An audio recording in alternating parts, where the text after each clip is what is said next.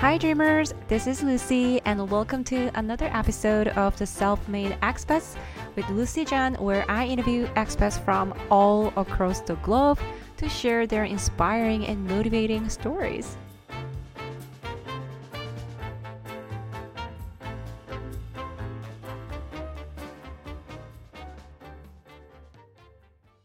Today, I'm here with Lindsay Davis, the founder of FemTech Asia, Asia's first industry network for professionals in FemTech. Lindsay was raised in Milwaukee, Wisconsin, then moved to Austin, Texas to attend university. And after living in Texas for a while, she moved to London in the UK and lived there for more than 10 years. In 2020, she moved to Singapore and founded 1B Consulting, a management consultancy company. And then in 2021, she founded FemTech Asia. She was also nominated as the most inspirational FemTech CEO by the APEC Insider CEO of the Year Awards in 2023 and a finalist of the Global Inclusion Online Forum Business Inclusivity Award in 2022, and so many more. FemTech industry is growing rapidly, and as a woman myself, I love to learn more about the industry and how it helps increase awareness of women's health and wellness. Welcome to the show, Lindsay. Super excited to have you here today with us. Thank you so much. And I know it's so fun talking with such a global traveler. I mean, the fact that we're in the same region is so exciting. I feel like we don't have to worry about time zones. We can actually just be together. Thank you for having me. Oh my gosh, it's such an honor to have you on the podcast. I have a lot of questions for you. I am super excited for our chat today. So you are originally, you're raised in Milwaukee, Wisconsin, and lived in Austin, Texas. I love Texas, by the way. I traveled there, love the food, love. And then you lived in London, and now you're based in Singapore. So you moved quite a bit. So I'm curious, have you always wanted to live abroad since you were young, or? Oh, that's a great question. Well, first of all, I'm as honored to be, to be your guest as you say you are to host me. So thanks again for having me. So yes, I kind of always knew at a young age. My parents really instilled in us a lot of curiosity about the world, about culture. They took us to a lot of art museums, a lot of sports games where you'd see people, visiting athletes from around the world. We'd go to different events in town, a lot of cultural fests, anything they could do to kind of expose us to more of the world and more people. And I grew up in a small town, a suburb right outside of Milwaukee, as you say correctly. Mm-hmm. So it was kind of, I think I knew at a young age, there was so much more in the world to see. And so, I always loved history class and learning about the different parts of the world. And I'd always hoped that someday I'd have an international career. So I feel very lucky that, my childhood dream has come true in so many ways. And I think it started with just saying, someday I'm going to live in Europe. I didn't know where in Europe. I didn't know what it was going to look like. But I knew I wanted to live in Europe. That was kind of as far as the dream went. So I started my career in the US, working in advertising agencies on the multicultural side, then moved into... kind of moved around a little bit. So did a few internships, did an internship with the Walt Disney Company in Florida. So spent some time there. Wow. Moved to Spain during university for a year and worked with the UNHCR. So did some work there while going to school, which was just tremendous. And then moved back to the US, moved to Texas, obviously, during the university years, lived in Dallas, Texas for a couple years. And then moved to London in, I think it was July of 2007. So spent some time in London and in the advertising agency world first, then moved to the client side for a luxury brand and ended up running their global operation, which was just incredible because I was basically on the road all of the time and visiting, so many cities from, Beijing to Bangkok to New York City, which was really fun. So I got to spend a lot of time in New York.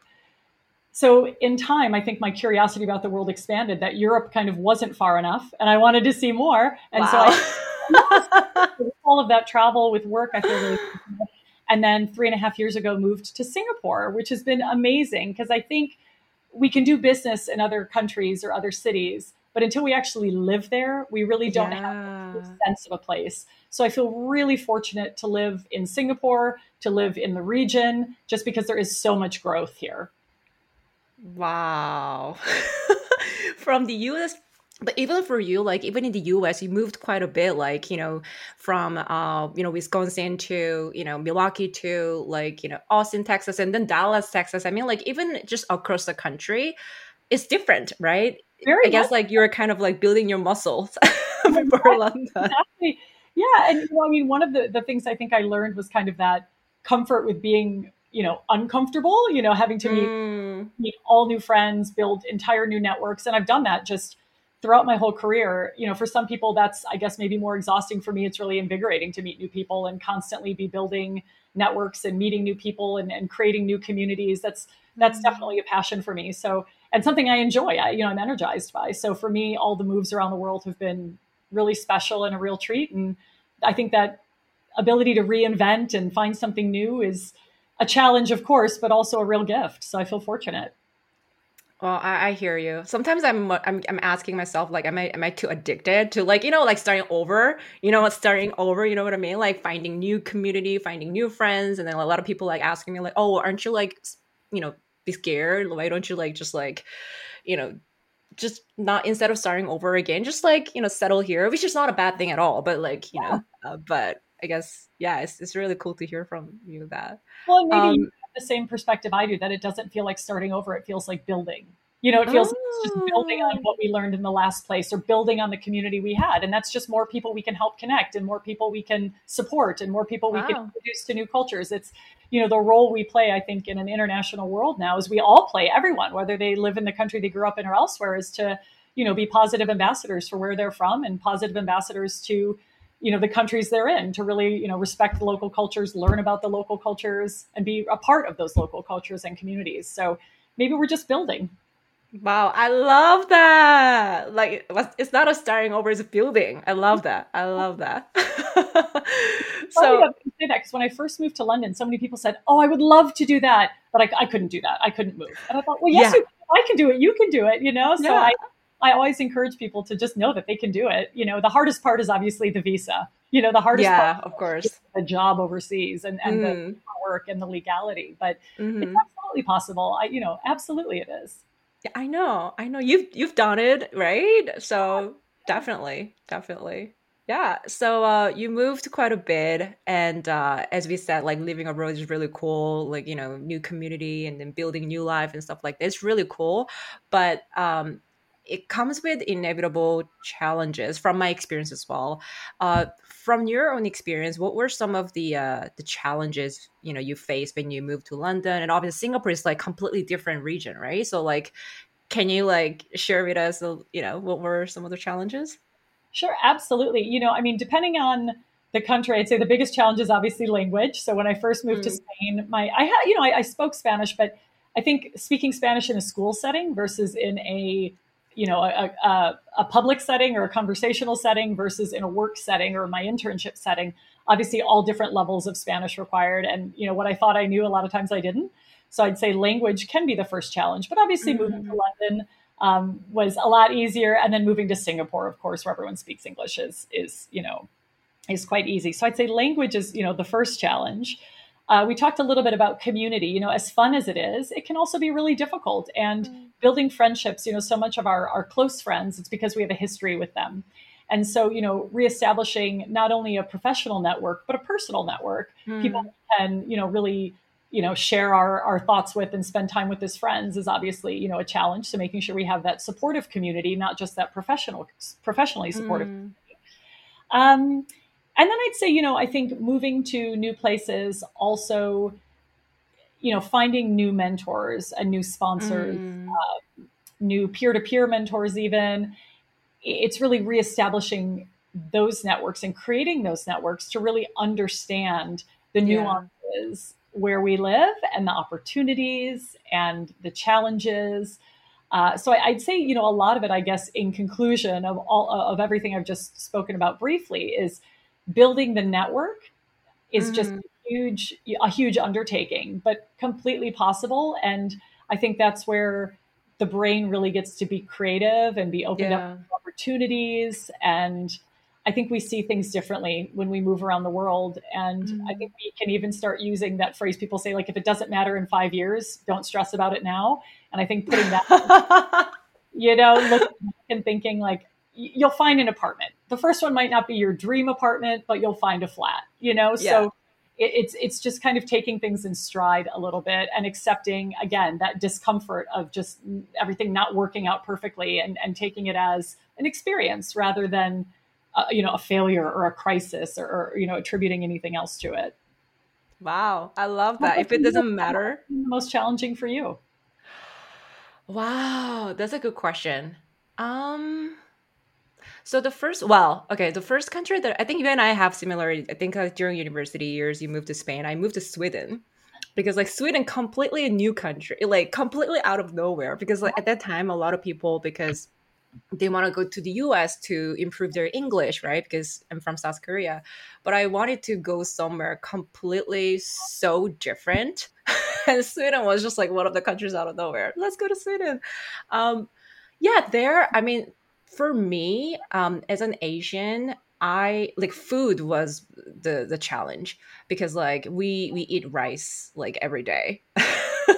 But like for example in Sweden, like they don't really eat rice much. Usually the carbs are coming from potatoes or bread. So that was very difficult for me to adjust to new culture, new country. I think the food is number one. But then the next country that I moved to is Singapore. Singapore is very similar to Korea. It's Asia, rice, everything, the food wise, and language for me actually like English is my second language. So yeah, like I would say, I kind of like needed to build my muscle towards there. Yeah, like I guess like food was definitely definitely number one, and friends as well, like building, like making new friends and the building a new community, um and then also like feeling a little bit distant from my like childhood friends, and then like, oh, like I'm not being part of what they're going through, and then I'm not the person who they're reaching out to anymore. When something happened, they feel like, oh my gosh, what's going to happen to our friendship. I think that's one of the things that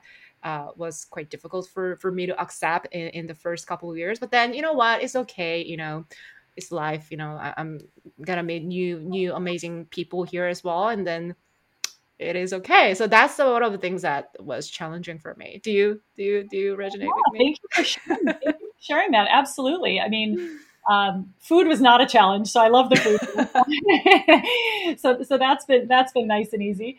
Yeah, and as far as it's interesting to think about the longer I've lived away from my original country, obviously being the U.S. My original, I call it my original country because I do consider the U.K. more my home. Mm, Just because I spent more of my adult years there. So mm, I consider, London's kind of when I think of where I'm from, London. Of course, I say the U.S., but my, country of origin obviously being the U.S., which I love. I definitely think there's that point in time where you just realize you maximize the time that you have with people when you see them, and you mm. reach out as much as you can, and they reach out as they can. And of course, Yeah, with the changes of experiences that you have, there are going to be some differences or maybe not able to connect on it.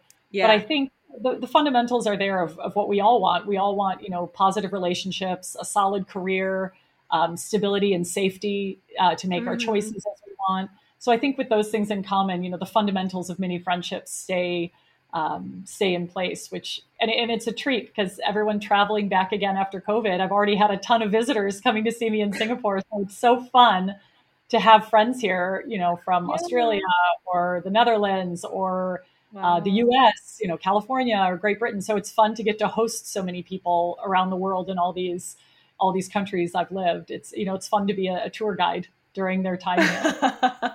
And Singapore is like one of the popular places that like a lot of people want to visit there and then also live there as well. So I guess like your friends must be really happy to have local there, like you living in Singapore. So you can kind of guide, be a tour guide. Absolutely, absolutely. I certainly wouldn't call myself a local, but I would definitely say living local anyway. But yeah, and I think it's a really great place again. And I think either connecting through the airport connects to so many amazing places, and it's such an easy airport, and it's just a fantastic airport actually. So it's an easy place to connect through, or to just Hmm. visit as an end destination. So I kind of feel like I should work for like the Singapore Tourism Council, or a board, because I just love it so much here. So it's so easy to talk, about how great, a city it is. It's been a really great experience overall. Yeah, Absolutely. I love Singapore as well. Like their like airport system is so efficient. It's so easy. It's amazing.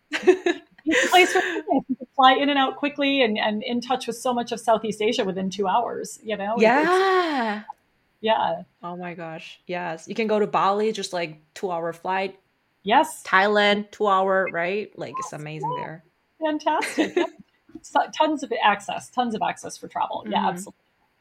I agree. So yeah, we talked a bit about your career initially, but like I am really amazed at your career that you built. So like, you start your career like in sales in the US, and then in London you were an international managing director at a luxury lifestyle group Mhm. before you start your own business in 2020 in Singapore. You're like, I was like looking at your kind of like experience and your career is like, wow, like she's done a lot of things. You were like if I'm not correct, if I'm not mistaken, you're a board member in London, many organizations, and you've done a lot of activities there. Wow, like she's superwoman. So I'm curious, like, can you share with us more about your corporate career and how you built your career globally, like from the US and London? Yeah. Sure, sure. No, I'd love to. Thank you for that. And I certainly wouldn't say superwoman. I feel like for all of us, who are working so hard, we get to just be super people and, doing the best we can every day. So I started, as I mentioned, in the advertising agency world. I always worked on the account management side. So really enjoyed it, worked for great agencies, always more on the privately owned rather than kind of the big agency side, which was really Mm, nice. So we had some very special independent agencies, and I met some of my greatest friends through this time. I found myself more and more working on luxury brands and, kind of top spenders, mm. customer experience with a lot of loyalty programs or Oh. membership based organizations. So, really, it was around kind of that top 1% or high net worth and ultra high net worth is kind of where I started pivoting my career and a lot of my brand work. And that wasn't Mm, even intentional, I'd say. It was just more where, the clients, I was put on and ended up excelling in. mm, So I started in advertising, and I knew after a while that I didn't necessarily want to work on the agency side, though I loved it. Uh, mhm, and I wanted to move to the client side for the other side of the experience. So I mhm, knew when I mhm. moved to London that I was going to work in an agency for a while because that was the easiest transition to make. Obviously, something I know versus trying, a new country and a new Yes. industry. So I moved with an agency to London, and after just a couple years, was basically contacted by Quintessentially and brought over to start their marketing team. They did have wonderful marketeers on staff, but I moved over to the marketing side initially. But what I found in time was that actually my gift was more of the general management. So I started moving more into operations or global business development, Mm. franchising networks, Oh, wow. a lot of it based on client management, client relationships, and account relationships and account management. So I found that that was really where I started to find my special place was that mixture between high end customer experience and Mm, community building and client management was really what I enjoyed and was pulled to regularly. mm, Having said that, I think operationally, I think I've always been quite, pedantic about, standard operating procedures and, fulfilling commitments and these types of things.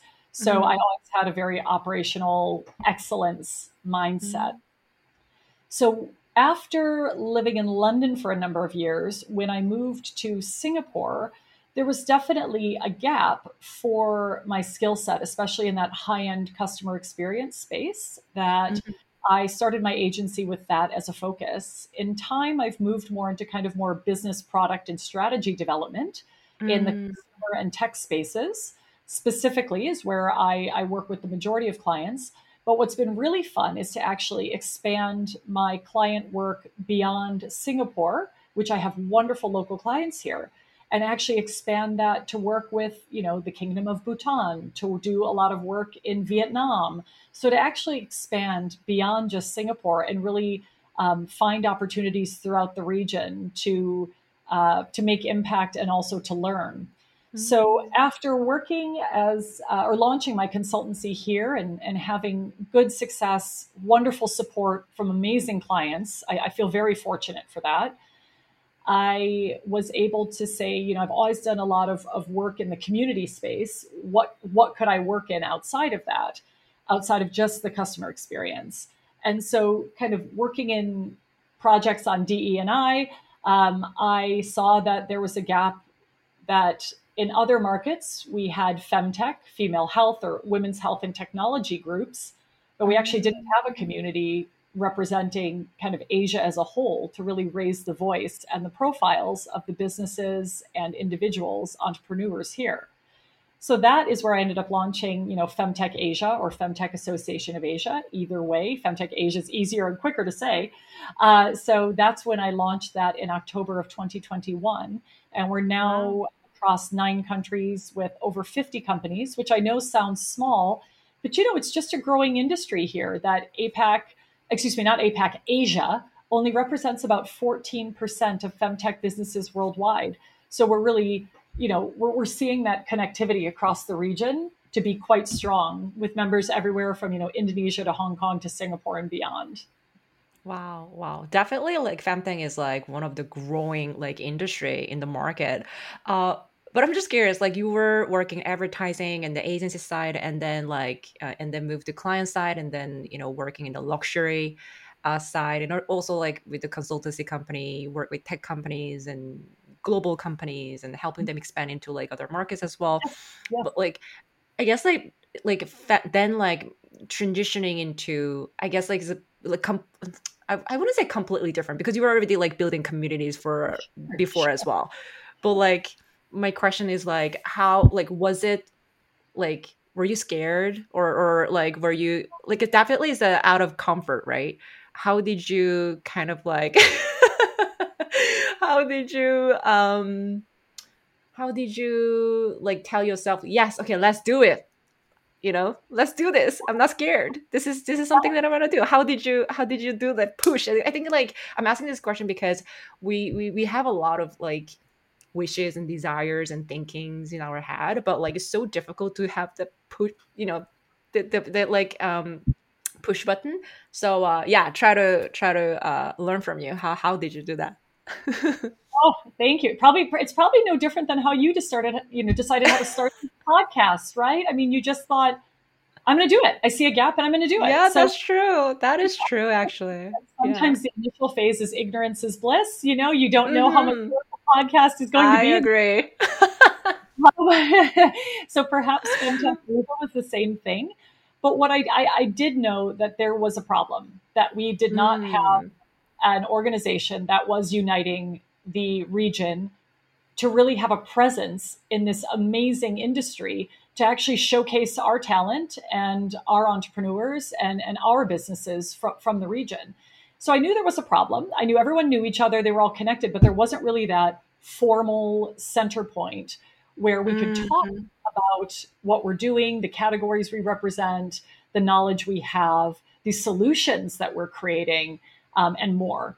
So I think it was, to me, it was pretty low risk when I started because I had my consultancy, and so I knew that I had funds coming in from that. Mm, I mhm, was able to mhm. start small, and I didn't even think of it as a business when I started. I just thought I'll go, I'll just start this and see where it goes. So I think I did have the luxury of having clients and working in the luxury customer experience space, being very fortunate as far as that goes.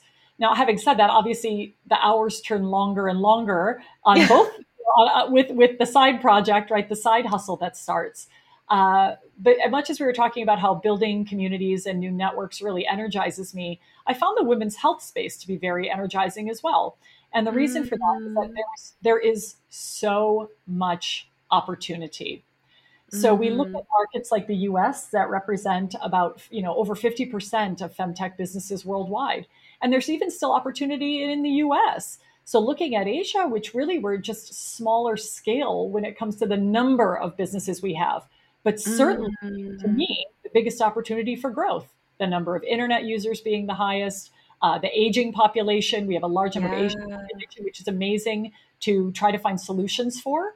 whether it's Yeah, absolutely. people impacted by menopause at work, whether it's an aging population and chronic illness, being able to solve those challenges. Maybe it's even Mm-hmm. accessibility that with limited mobility comes difficulty, getting to the doctor. So I see these as real solutions that are also commercially viable. So I think for me, it started as a Mm-hmm. passion for, advocacy for women and wanting to support women, of which 80% of our FemTech founders here in Asia are female.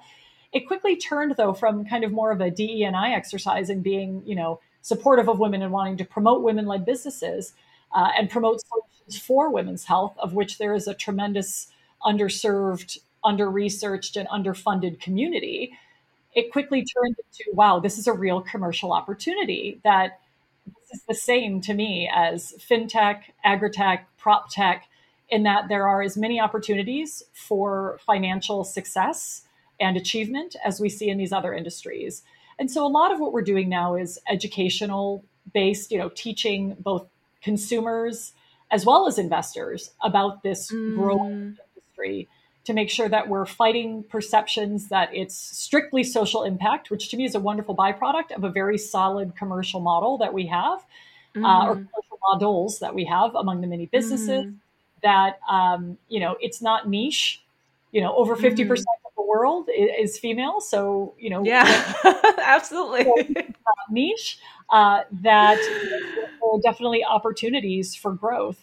And with kind of early adopter, long term investors, I think we'll see a lot of strong outcomes from these very talented entrepreneurs that we have in Mm-hmm. our association. Mm-hmm. I love what you said earlier about that, it started from passion because you absolutely, you want to help women and it's wellness, like woman wellness, but at the same time, but like you're seeing, commercial opportunities there. I think a combination of both is amazing. Like you're doing, running this business out of passion, something that you're really like passionate about, but at the same time there's a commercial opportunity. That's really great to hear that. Yeah, I look, it's funny in time when I thought back to like, why did I actually start this or what would I describe? And I kind Mm, of think of it as three parts. It's like, obviously it started with just a passion, just saying, oh, I'm going to, mhm, I want to do something. I want to do something. I want to do something that makes an impact. Then it started getting into curiosity, like where are, mm, and I'm a very curious person. I'm always asking questions. So it's really, what's out there and why is women's health needing this support, and then really seeing the purpose from there, that I saw a problem and it's solving that problem. So definitely not leading with product, which I think helps, or leading with service, mm, which helps. It's actually like, what are we trying to solve? What is the problem yeah. that we're trying to fix? And that's been really great. Much as I'm sure with your podcast, you started because you felt that there wasn't a gap, or there wasn't someone filling the gap for that expat Mhm. experience of entrepreneurship. So I think it's similar, maybe. Oh. Thank you. Of course. Wow. I'm like so like moved by all the words that you share with me. So, True, though. It's not just words. It's really how I feel. It's authentic. It's genuinely how I feel, that, it's, there's so many amazing entrepreneurs in this world, and to get to share the stories yeah. and support each other. And entrepreneurship can be super lonely. A lot of times it's me Oh, sitting in a room so with the, lonely. yes, exactly. I mean, I had to get a dog to help me, cope. The sidekick. So, it's no, but in all seriousness, it can be a lonely journey. So to get to talk with other people like yourself who are entrepreneurs, to be inspired by other entrepreneurs, I think is really, and to hear their stories and the tough parts of it. It's Again, huge. yeah, absolutely, absolutely. And there are Even lots of, yeah, yeah, even just talking to you as well today, I feel like, I feel understood, I feel seen, I feel heard. I feel like I'm not here alone, and I feel inspired. Like, oh my gosh, like you're like, doing such an amazing activities in this work, in this market, in femtech, and it just inspires me. Like whenever I see like these amazing entrepreneurs, and also not just an entrepreneur, you're entrepreneur, expat entrepreneur. It's like in a completely new country. So I'm sure there are other kind of like, I guess like, I don't know, I should call it challenges, but like other things that we need to kind of like work through it, right? So absolutely, super. absolutely, absolutely. Mhm. And you're exactly right. It's starting a business in another country, or countries now, as we're regional. Yeah. and building those connections across a whole region, and understanding a culture that is not, homogenous. We have, many different cultures here across the region. So it's making sure that we are being inclusive and respectful of all the different cultures, and making sure that we're also relevant from a commercial Mm. sense, and making sure that we're localizing appropriately Yeah. and providing different needs for the different stages. So, for instance, Mm. in Asia, 50% of the femtech businesses are founded in Singapore. Singapore is Mm. obviously very different than Vietnam, than Yeah. Indonesia, than Hong Kong, and all of these countries are different. So it's Yes. how are we making sure that we're relevant for all of these founder needs and investor Mm. needs throughout the region, and making sure that we're not speaking in generalizations, rather getting quite specific with the needs Mm. of each consumer base and of each founder base and of each investor base. Mm, wow, absolutely, absolutely. Even like Asia alone is so huge. Like each country is very different from looking at your face. Yeah, it's so different. So like for me, like I know like what femtech is, but I'm not definitely the expert. So when I hear femtech, the two words that come to my mind is the menstrual care, right, which we are the most like the most common one, and the another one comes to mind is like sexual awareness, sexual wellness, right? Those are the two words that come to my mind when I hear femtech, but I know it's so much more than that. So if can you share with us like more about what femtech is, like how the femtech industry is in Asia, in yeah, like if for anyone who's listening to the podcast to raise more awareness of femtech. Thank you for that. And yeah, you've definitely done your research. I mean, you answered your own question there, because the top two categories that we see for femtech in Asia are menstrual care and menstrual health, and then sexual well-being and Mm, sexual health. So doesn't mean there aren't other businesses, but those are the two we've seen the most growth so far as categories go. So femtech is exactly as you say, female technology or femtech. These are, services, products, diagnostics, whatever it may be, that are focusing on finding solutions for women's health. mm-hmm, So specifically, as far as categories go, you're absolutely right that there are things specific to women: menopause, menstrual care, um, mm-hmm. fertility. So things Oh that yeah, fertility, reproductive yes. care, Mm-hmm. reproductive care, but also it is more inclusive when we start looking at chronic illness, or again fertility, which is often with the gentleman's side, where there can be challenges as well. So Mm-hmm. it's Mm-hmm. not just the female side. So femtech really, when we look at it, or women's health, really does affect everyone, because it's such a key part of our lives, in our mothers' lives, our sisters' lives, Mm, and our friends' lives, or whomever it may be that we're interacting with. And please know, when I say women's health, I'm speaking of that inclusively, to make sure that we're not just saying women, because there are individuals who don't identify as women who menstruate. mm, Make sure we're inclusive of everyone when we're talking about women's health. So, but for the purpose of the discussion, I'll keep saying women's health, mm-hmm, but knowing that we mean that as an inclusive term. So yeah, so you're exactly right. But when we look at how much women are impacted, women are more likely to suffer from chronic illness. Women are actually more likely to suffer from mental wellness challenges or issues. mm, So we actually see a lot that does impact women more. And in addition to that, we actually have less research on women's wellness, less data. There's definitely mm, a gender research gap that that mm-hmm, that we have, from women being omitted from clinical trials for many years in the medical world. So, this is where the femtech businesses are so impactful, because they're mm, doing such great work and bringing these insights to the forefront, and sharing their data, obviously anonymized, but sharing data that can really help others learn from the experiences. Moreover, mm, it's really starting to provide more options for women, and more education for women, and more communities for women to have safe mm, spaces and be aware of the options that they have, that maybe what they're experiencing isn't the average menstrual experience. Perhaps they have, polycystic ovary mm, syndrome, or something that's causing heavy bleeding or severe cramps. mm.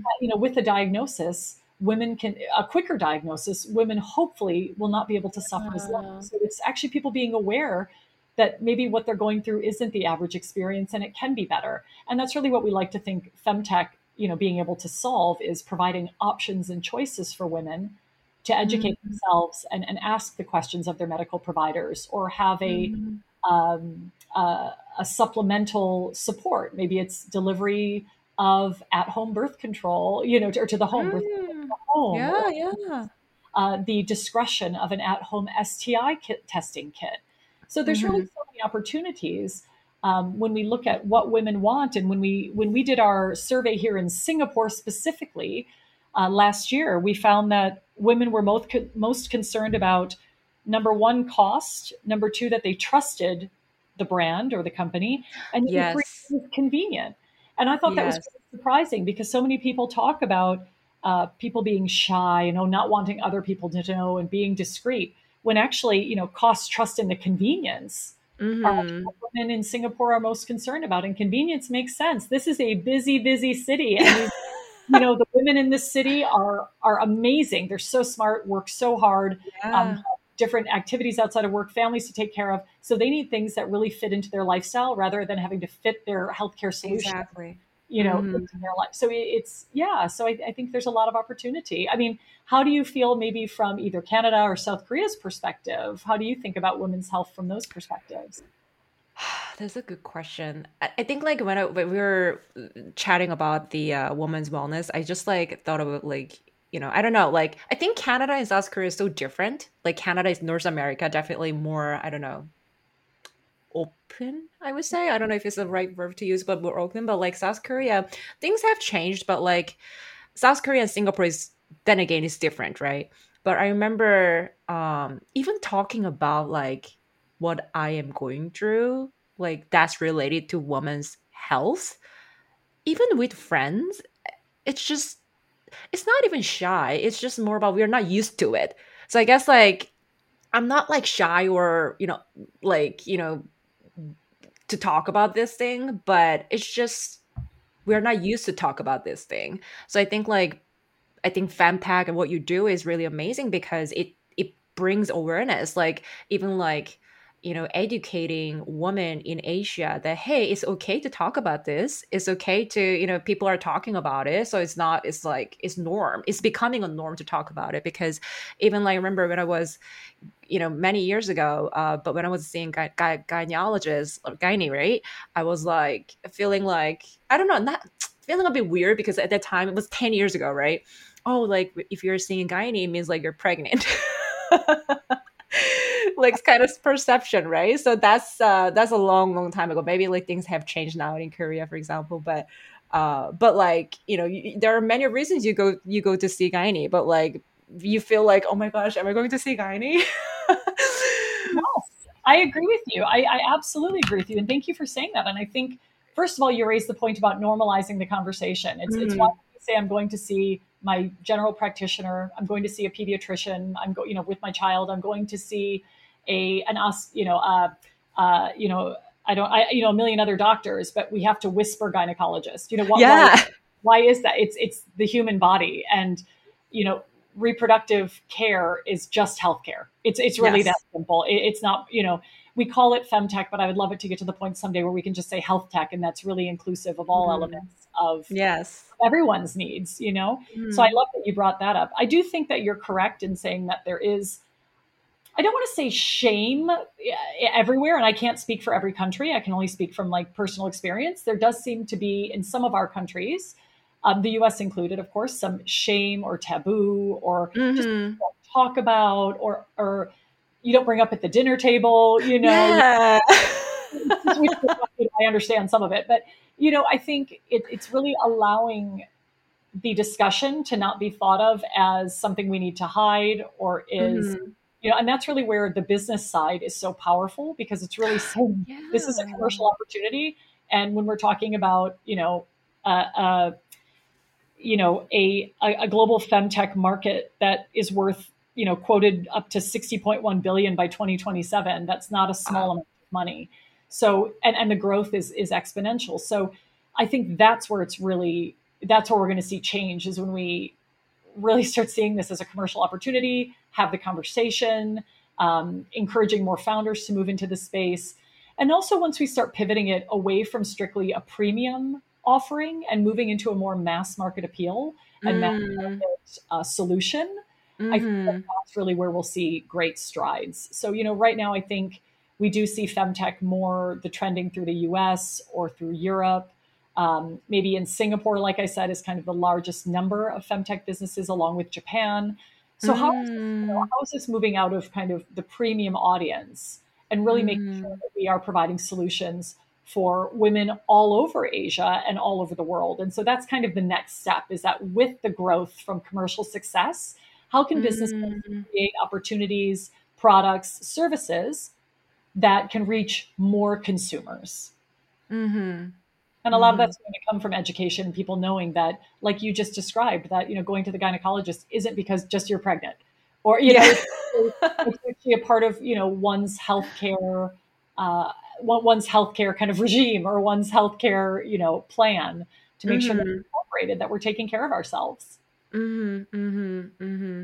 And I love that, like earlier, I remember you mentioned that, like something about, like, checking your like sexual wellness thinking like at home, like you don't even have to go to see a doctor. That thing, I think that's really powerful as well. It's convenience too, but like, uh, yeah, I think many people are reluctant to do it because yeah, education, especially Asia. I don't know about North America, but in Asia we don't really, there's no education like that much.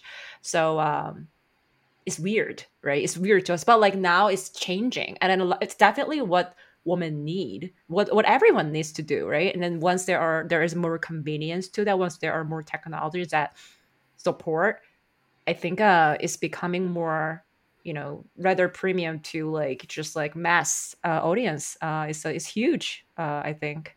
Absolutely. And this is also where I get really excited about our younger generations. I Mm, I think, millennials and younger, is there's just this wonderful next generation coming up and demanding more, more mm-hmm. from the healthcare, and, you know, don't want to just quote unquote live with it, whatever it is. It's, Yeah. we need to make change, and we want to live a Yeah. healthy life, well-being. We see trends in a lot of articles about how well-being is considered. In Singapore, our survey said that half of the women we interviewed said that their health and well-being is treated as a priority.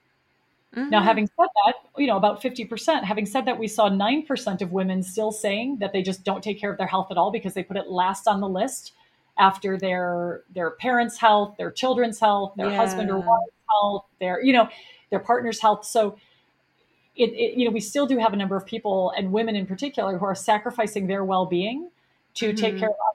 And we all talk about that, when you're on an airplane, and you need have to put your own mask on first, right? So the best thing you can do to take care of others Yeah. is take care of yourself. Absolutely. And we hope that a lot of the businesses that femtech includes are providing those solutions, whether it's Mm-hmm. support out of the hospital, like Fern Health provides, where women who have just had a child actually get that, that telehealth, that support Oh, I through. love that. Yeah, it's really great. Or Ease Healthcare, Mm. is here in Singapore and also the Philippines, that is actually Wow. creating these at home, blood testing, and at home STI testing, and actually even preventative Mm. gummies for UTI infection, trying to actually create Wow. Yeah, preventative UTI is huge as well. UTI is yeah, huge too. Yes, yes. Thanks for absolutely. bringing that up. Yes, that's true. Yes. Mm-hmm. So it's really great to see these businesses, Mm-hmm. creating Mm-hmm. solutions that are real solutions that women want. And of Mm-hmm. course, it's going to keep pivoting as the market changes. Mm-hmm. And the businesses and the founders are doing such an amazing job of expanding from what kind of was before more of a 20 something market. Now we're looking at 30 somethings and 40 somethings. And how are more women of different ages, different Mm-hmm. socioeconomic backgrounds, how are we including Mm-hmm. more women in this the growth of this industry, to make sure that they can actually leverage the services and products that are offered, make it convenient, and either create, again, all cultures are different, so maybe there does need to be more discretion in some cultures. Maybe Mm-hmm. regulation is different in certain cultures, Yeah. maybe hasn't been Mm-hmm. written yet. Data protection, perhaps it's, a tradition of going to the hospital or a doctor with one's significant other as opposed to alone, and having a comfort of talking Mm-hmm. about things. How do we create that comfort and that knowledge?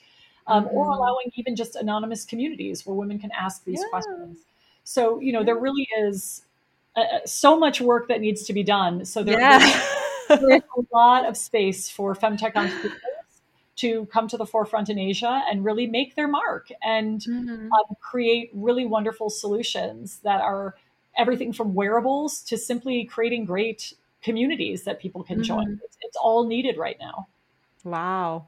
Like after I knew that there's a gap, but like after hearing all of things that you said, like wow, there's definitely a gap. And then I'm so glad that what you're doing. You know, you founded the FemTech Association Asia. I mean, it's great.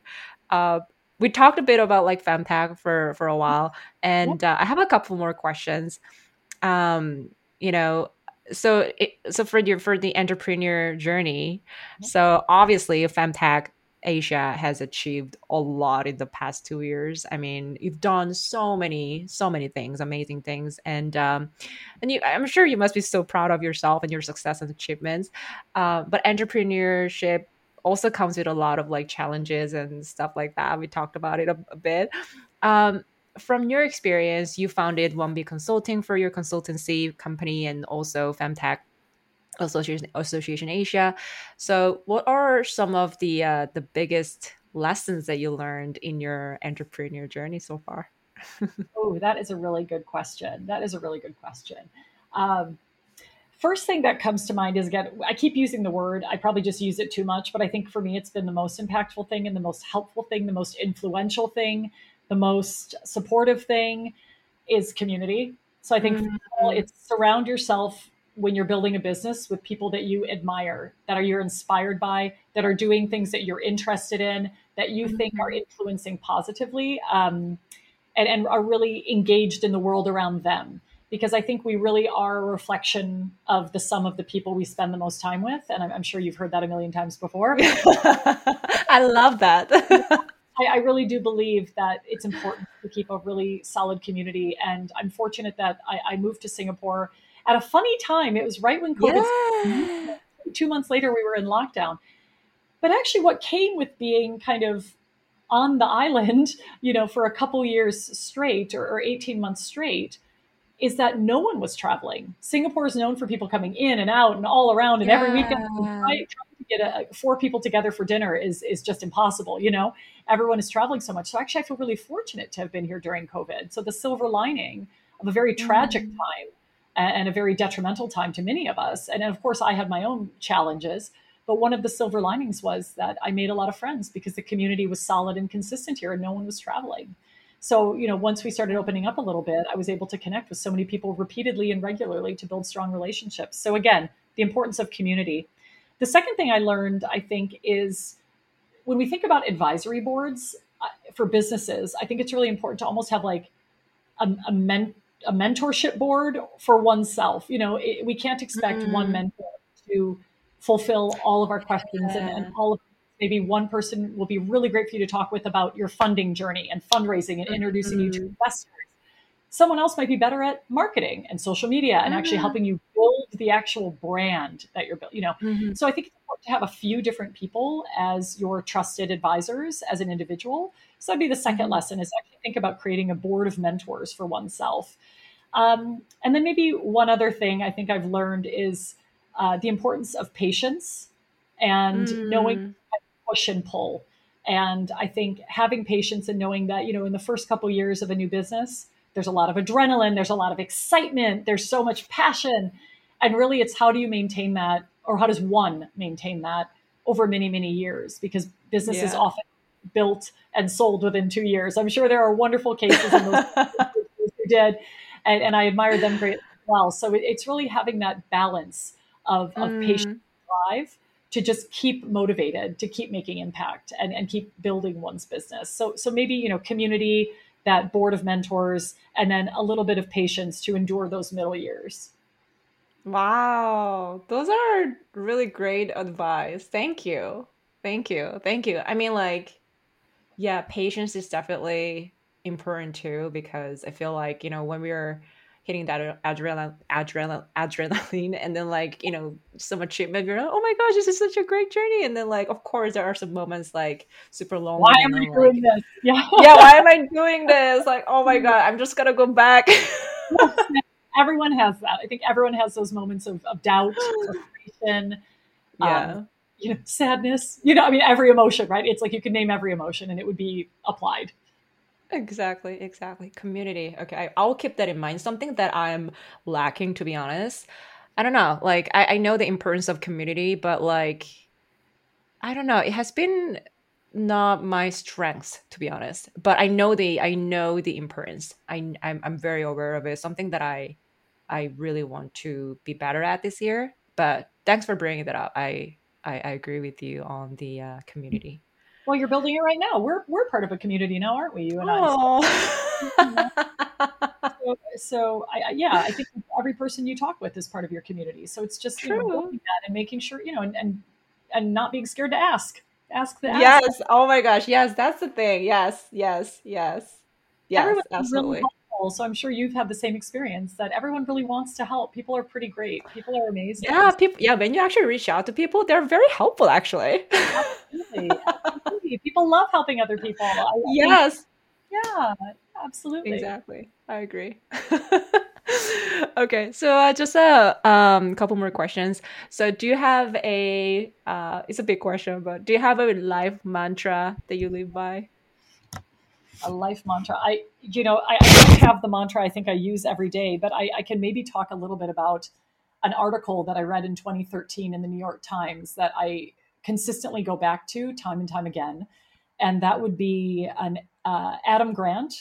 Uh, Oh, I love Adam Grant. he's wonderful, isn't he? Mhm. So there was an article written about him, and it was an interview with him and talking about his work. And the article was titled "Is Giving the Secret to Getting Ahead?" And so I come back to this a lot because it's the concept of helpfulness and the Mm. benefits of helping others Oh. and some altruism and not expecting something in return.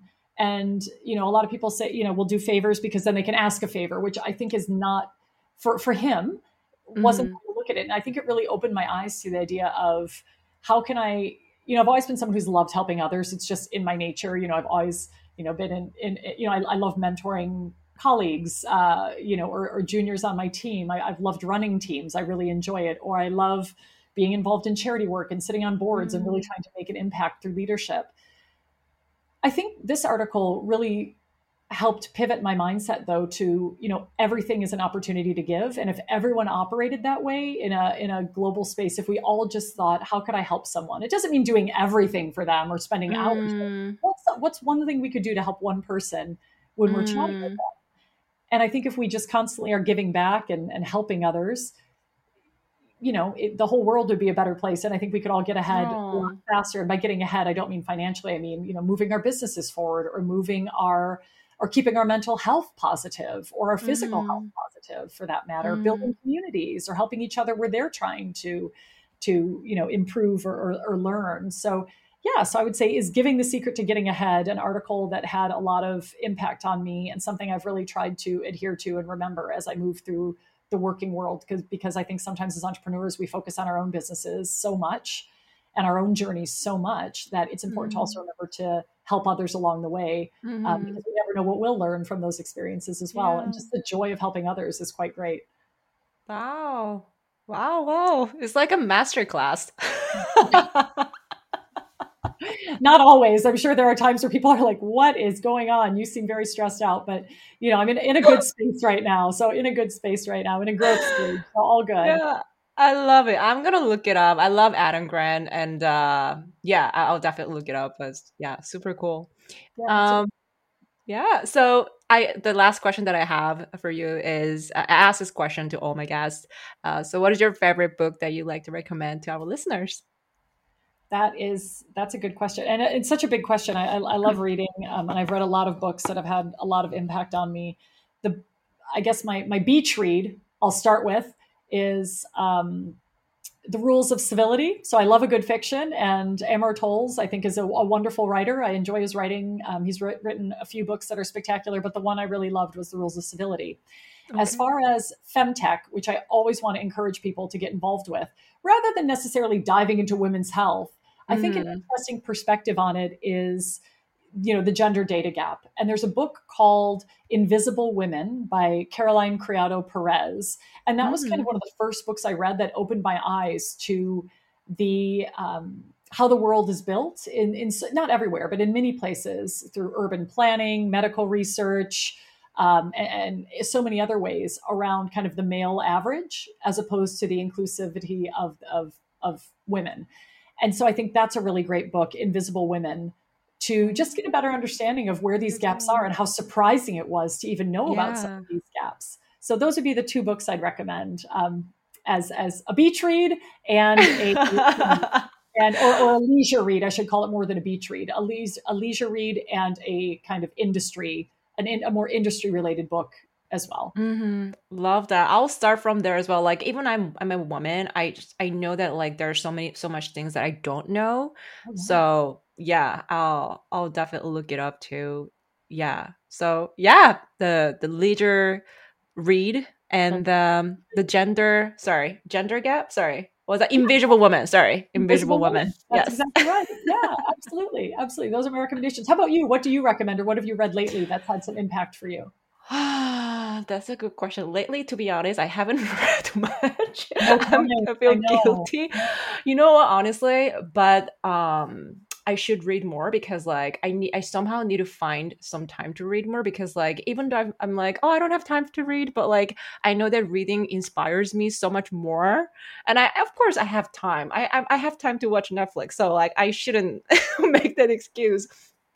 But one book that I really, really like is the Start With Why by Simon Sinek. I'm a huge Simon Sinek fan.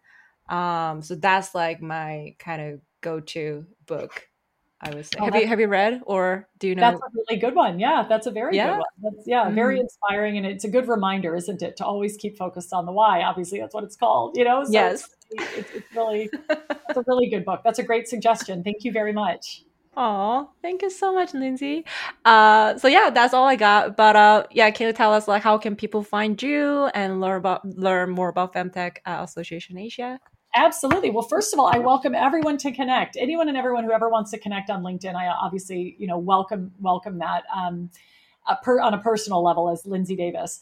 The other side of it is I absolutely love it when people come to our LinkedIn page. We have a link tree on there with our member application form, articles, past awards we've won, and just to learn more about women's health. Also, we have events regularly, so we of course include the public and ask people to join us if they want to learn Wow. more. So join our LinkedIn page at FemTech Asia. Find me, Lindsay Davis. And if you have any questions at all or just want to talk about FemTech, it's a topic I spend a great deal of my time focusing on and I'm really passionate about. So if anyone who's thinking about founding a business wants to chat, let me know. Wants to learn more about the landscape of Asia and FemTech, let me know. Otherwise, I hope we get a chance to do another piece of work together or maybe a podcast, Lucy, or something Oh. together at some point. And if you ever find yourself in Singapore, please let me know and I'll Oh, make I will, 100%. all the good food you can eat, Lucy, all the good food you can eat. So I actually visited the FemTech Asia, the LinkedIn page. It's really Great. pretty. And then like there are many posts like occasionally, like every week there are like 3 to 4 posts. And then like if anyone who's interested in FemTech, definitely go ahead and check it out because there are so many like great resources. And also saw that like on your Linktree links, I saw that membership, like there are different kind of like if I'm not mistaken, like individuals can also sign up, also Yes, organizations can sign up. Like, could you tell us more absolutely. about like who can sign up for the membership?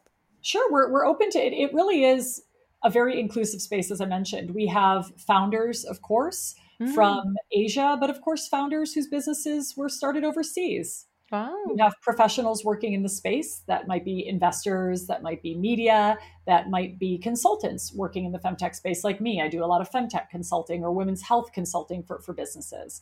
So, moving on from there, we also have enthusiasts. So we welcome people who are just Mm, really excited and interested about femtech, or maybe yeah. even considering starting their own business or working in the space to join. The Oh. whole idea is that we want to create an ecosystem and a community that gives as many opportunities for learning for new founders and inspiration for maybe those who are thinking about getting involved in women's health. Or for other people, it's just to have a really wonderful community of people who are trying to make impact and Yeah. and create opportunities for women to own their own healthcare decisions, and guide their own healthcare journeys more. So there's a lot of reasons to join, and I think it's about what inspires that individual the most. Wow, that's super cool. You're really like creating a femtech kind of like community where people can gather and talk about like femtech and just like it's really cool. Wow. Like you're community builder expert. Thank you. I love it so much. And obviously, please join us anytime as well. And obviously, your listeners are welcome to join any of our events. We do a lot of virtual to make sure that we can, Wow, that's include our cool. friends from around the world. But yeah, thank you so much. I really just appreciate you raising the profile of femtech and women's health and the businesses there are. Thank you for including, Femtech Association of Asia as part of your, a part Oh, of your profiling. Thank you for including us over here in Singapore, and oh. just sharing some of the experience of an expat who's now lived in however many 6 countries or however many I've lived in.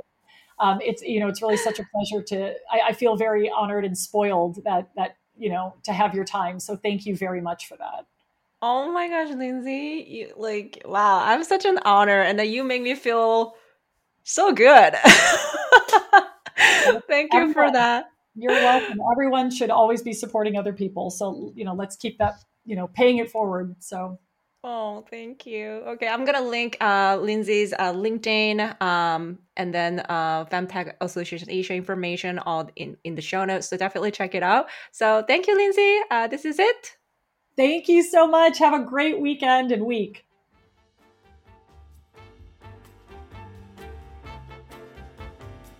Thank you for joining us this week. Hope you learned something new from this episode and now you are motivated and fired up to make your dream come true. Make sure to share with others who might need to listen to this podcast because this is something they needed to listen to be inspired. We never know. Lastly, be sure to subscribe and follow Self-Made Experts with Lucy John on Apple Podcasts or Spotify or wherever you listen to podcasts. And I will talk to you very soon. Thanks for being here.